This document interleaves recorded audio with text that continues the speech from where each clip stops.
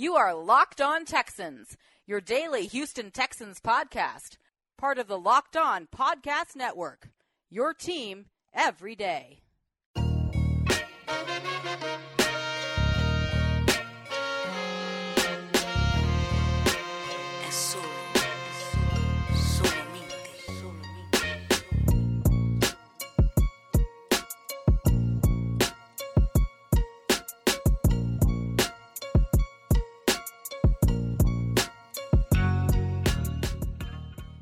Welcome in, ladies and gentlemen, to another installment of Locked On Texans, your daily podcast and news update. And as always, I'm your host, Cody Davis, along with my partner in crime, John Some Sports Guy Hickman, on this fabulous Friday where we are getting an opportunity to a little bit expand on what we're looking for with this training camp that kicks off July 15th. The NFL did expand the virtual off season, so to say, until June 26th, which happens to be my birthday. So if you guys want to, reach in your pockets and give me a little birthday gift, I will not deny it. But the NFL is not denying the Houston Texans nor any other team the opportunity to continue to learn what they can virtually while COVID-19 is going on. And Cody, I gotta say something really quick when I think about the possibilities of this offense, of this defense, and this entire offseason and what can lead into the 2021 season. I want to say a couple things, right? Number one, when we look at our AFC South division, the Tennessee Titans are the biggest threat, and I think they are the only threat in the AFC South, period, right now, to dethrone the Houston Texans from being the division champs. That's number one. Number two, I think Anthony Weaver, along with Tim Kelly, I'm going to pair them up on two. I'm not going to break them down to 2 and 3, but together, going into full-time or new roles, the training camp that kicks off in mid-July would be very important. This would be the most important preseason game, as I said yesterday, that we've had on Wednesday, that we've had in a very long time. And lastly, I think just getting everybody on one accord, because there hasn't been any field time collectively. Of course, we know Deshaun Watson has been throwing to his receivers, the new guys, Brandon Cooks, Brandon Cobb, making sure that, connection between Kiki QT, Jordan Atkins, and Kenny Stills is there. And really, we're fully getting some work as well as he's bouncing back. Titus Howard coming back from his injury that he suffered during his rookie year.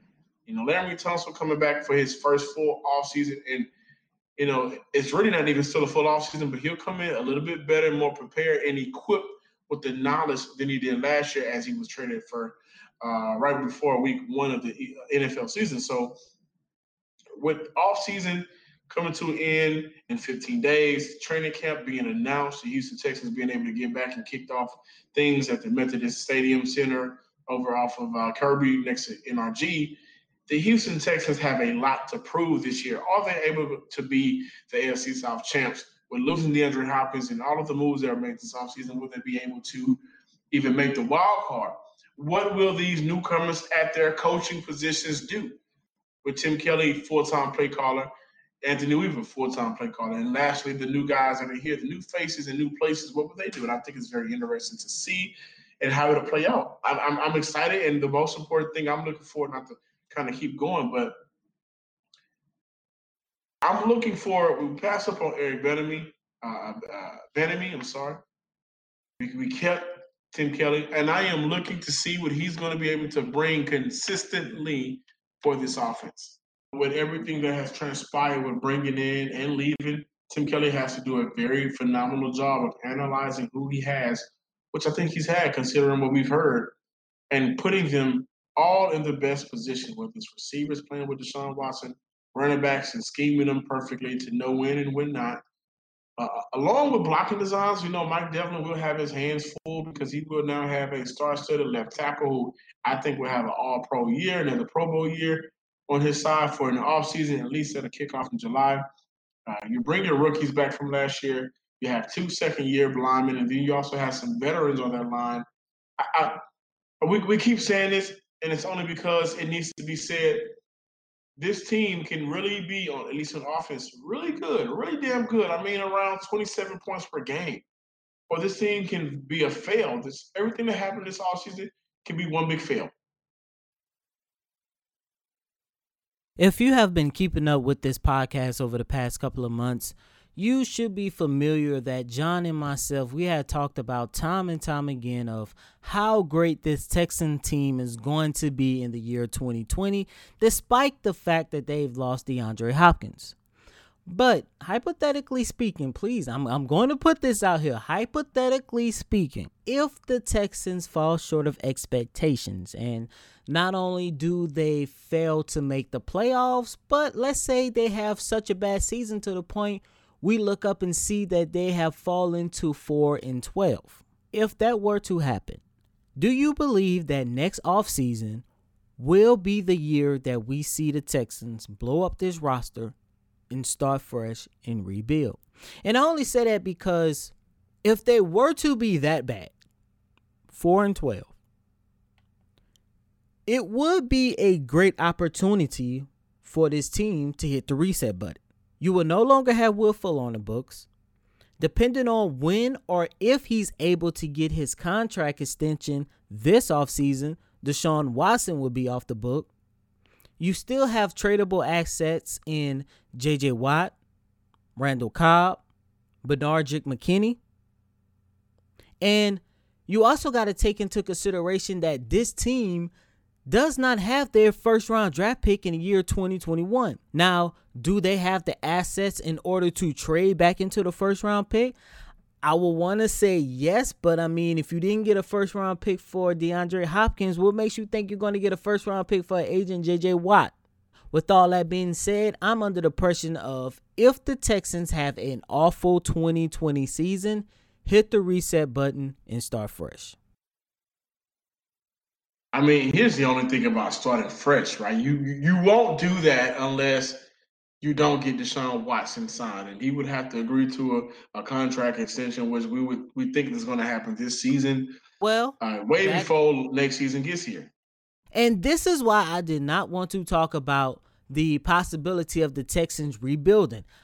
I do not want to turn this conversation into a Deshaun Watson is leaving or Deshaun Watson is unhappy. That's not what I'm trying to say. If you look at this team and with the expectation that they're going into the season with, and they fall dramatically short, let's say that they not only go 4-12, let's say it gets even worse and they go 2-14. Hitting the reset button will be the best option. Now, the Deshaun Watson factor get a little tricky because reports say that him and the Texans are on track to sign a contract this offseason. But at the same time, you also got to take into consideration it might be best for the Texans to wait and see what this new salary cap is going to produce before they give Deshaun Watson this big contract. Because due to the coronavirus and the money that they might lose. Now, I don't want to sit here and say that you're overpaying Watson because that man is so talented. Whatever amount of money he gets, he damn sure deserve it. But at the same time, I don't want to see the Texans in a situation where they hand Watson a big bag. Then over the next 2 to 3 seasons, they are unable to bring in any kind of help for him because the salary cap dropped due to the coronavirus. And you have a guy in Watson who's eating up 75 to 80% of your salary cap. The best thing about the Texans' interest, let's get this straight, is keeping him. You don't want that type of talent being in your city for 4 to 5 years. Wait. You don't want that type of talent being in your city for 4 to 5 years. And we on record, we know this. The talent that he has been held back by the inability of the Texans' consistency with coaching. You know, we understand that, and by the time he arrived, your defense, your all-world defense that you have for about 3 to 4 years just break it down. You don't get J.J. Watt. And if he leaves, then now you're back in the same position where you're overpaying tremendously for Brock Osweiler. Or you're bringing in somebody as a rookie or second or third year player, a veteran who just wants to get a shot to play football, and your team stinks again. The best interest for this team is making sure you sign Deshaun Watson. Now, if you do not do that, because that's not the best interest for Watson, see, it really changes. If it's not the best interest for Watson, right, and he leaves, then yeah, you start over. There's no reason for you not to start over. And I think with the current roster you have 2 potentially, One is a potential Pro Bowler. I think you have two potential Pro Bowl rookies that are coming in this year with Grenard and Blacklock. Or two guys that can give you great years, great careers. You have them on rookie deals. Your roster on offense, you have Randall Cobb, Kenny Stills, Kiki QT, Will Fuller. You brought in Brandon Cooks, David Johnson. You can do a lot with that offense. It's really not going to cost you that much money. So rebuilding while trying to find your quarterback, and you're playing with a filler quarterback, it's not going to be all right. It's not going to be that bad. It's going to be all right if you're playing with a bridge quarterback. That is only if Deshaun decides to walk. If he is here and invested, you keep him. He is the type of player that you can build around. He is the type of player that can win with what he has. I understand that, but once again, if this team goes 4-12, and let's say, for example, they didn't get an opportunity to sign Deshaun Watson this offseason, do you think Deshaun Watson is want to go through another year of a team that has just come off a record of 4-12? I don't see a situation where Watson would be too happy right there. You already took away one of my best targets who happens to be one of my best friends. I'm stuck with a receiver who cannot play more than 6 games. And if we're talking about Will Fuller, even though I'm saying hypothetically, that is a real possibility that Will Fuller will play only 6 games due to his injury history. You gave me a half-ass running back who's nowhere near as talented as Carlos Hyde. I don't think Watson would be in a position where he would say, you know what, I want to go back to Houston. And John, let me just say this. If the Texans and Watson do not come to a contract extension this offseason, all bets are on the table. My take on that is just like this. There's no reason to think about changing if Watson is around. You build through the draft, right? We have seen Antonio Brown was a 6th-round pick, and I know he's one in a million, but generational player. I mean, I know, and like I said, I know he's 1 in a million, but you can build throughout the draft with receivers, and you can build in free agency. There are a lot of receivers that won't get prime diva money, right? But the only thing is, you will not rebuild if he's still around. If he's already signed that deal, and you go out and have a 4-12, 5-11, 6-10, 7-9, 8-8, 9-7 season, there's no reason for you to rebuild. There's just a reason for you to get back in the blue house, right? The war room. Look at your front office. Look at your organization. Who needs to go? Who needs to stay? Who needs to be removed from power? And you go from there. There's no reason to rebuild if Watson is around.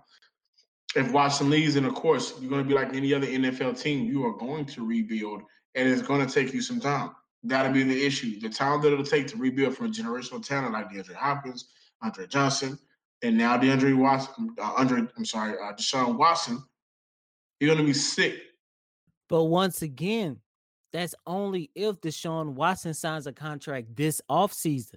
If he is not happy in Houston, let's say I'm talking about if they go 4-12, I highly doubt he's going to want to return next season.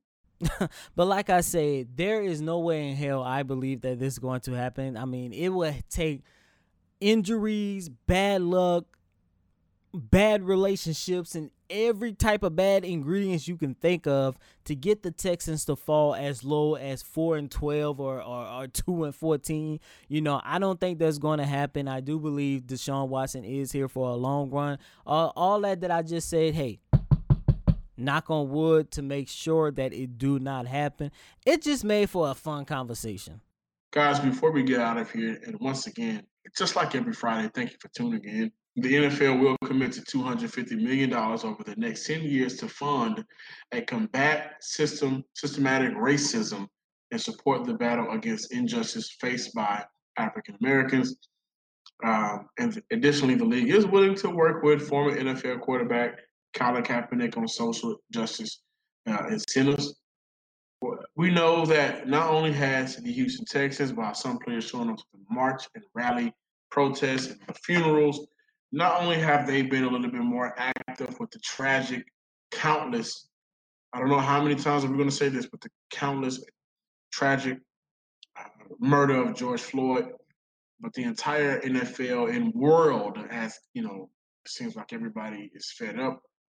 And the NFL taking a step in a direction that they feel is right, pledging $250 million over the next 10 years to combat what they feel like needs to be combated, along with the Houston Texans here in town with Janice McNair and the McNair family having a roundtable discussion about what they can do to change oppression and things of that nature with former Texans Travis Johnson. I like to say this, that I hope the taking the step in what you feel is right, not what's going to help you out with your bottom line, but just what is right is what we need to continue to happen. And I'm happy to see it. I'm happy to see what the NFL feels is progressive, and hopefully it continues.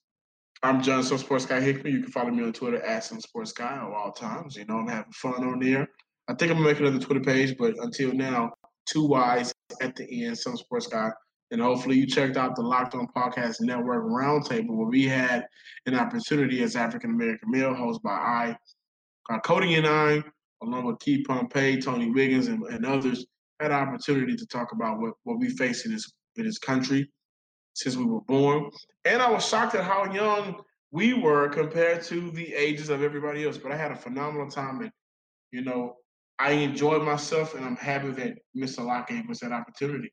Yes, sir. I'm happy as well. And please remember to follow me on Twitter at CodyDavis_24.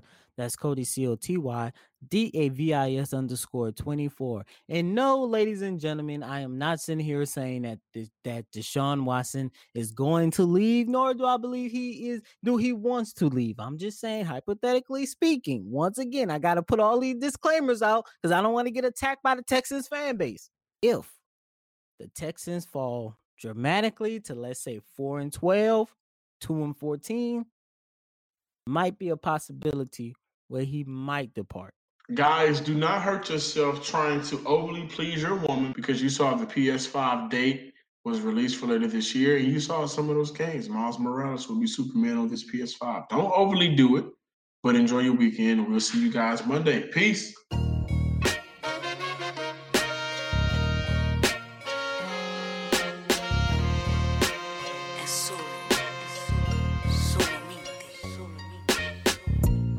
Locked On Texans, your daily podcast on the Houston Texans, part of the Locked On Podcast Network. Your team every day.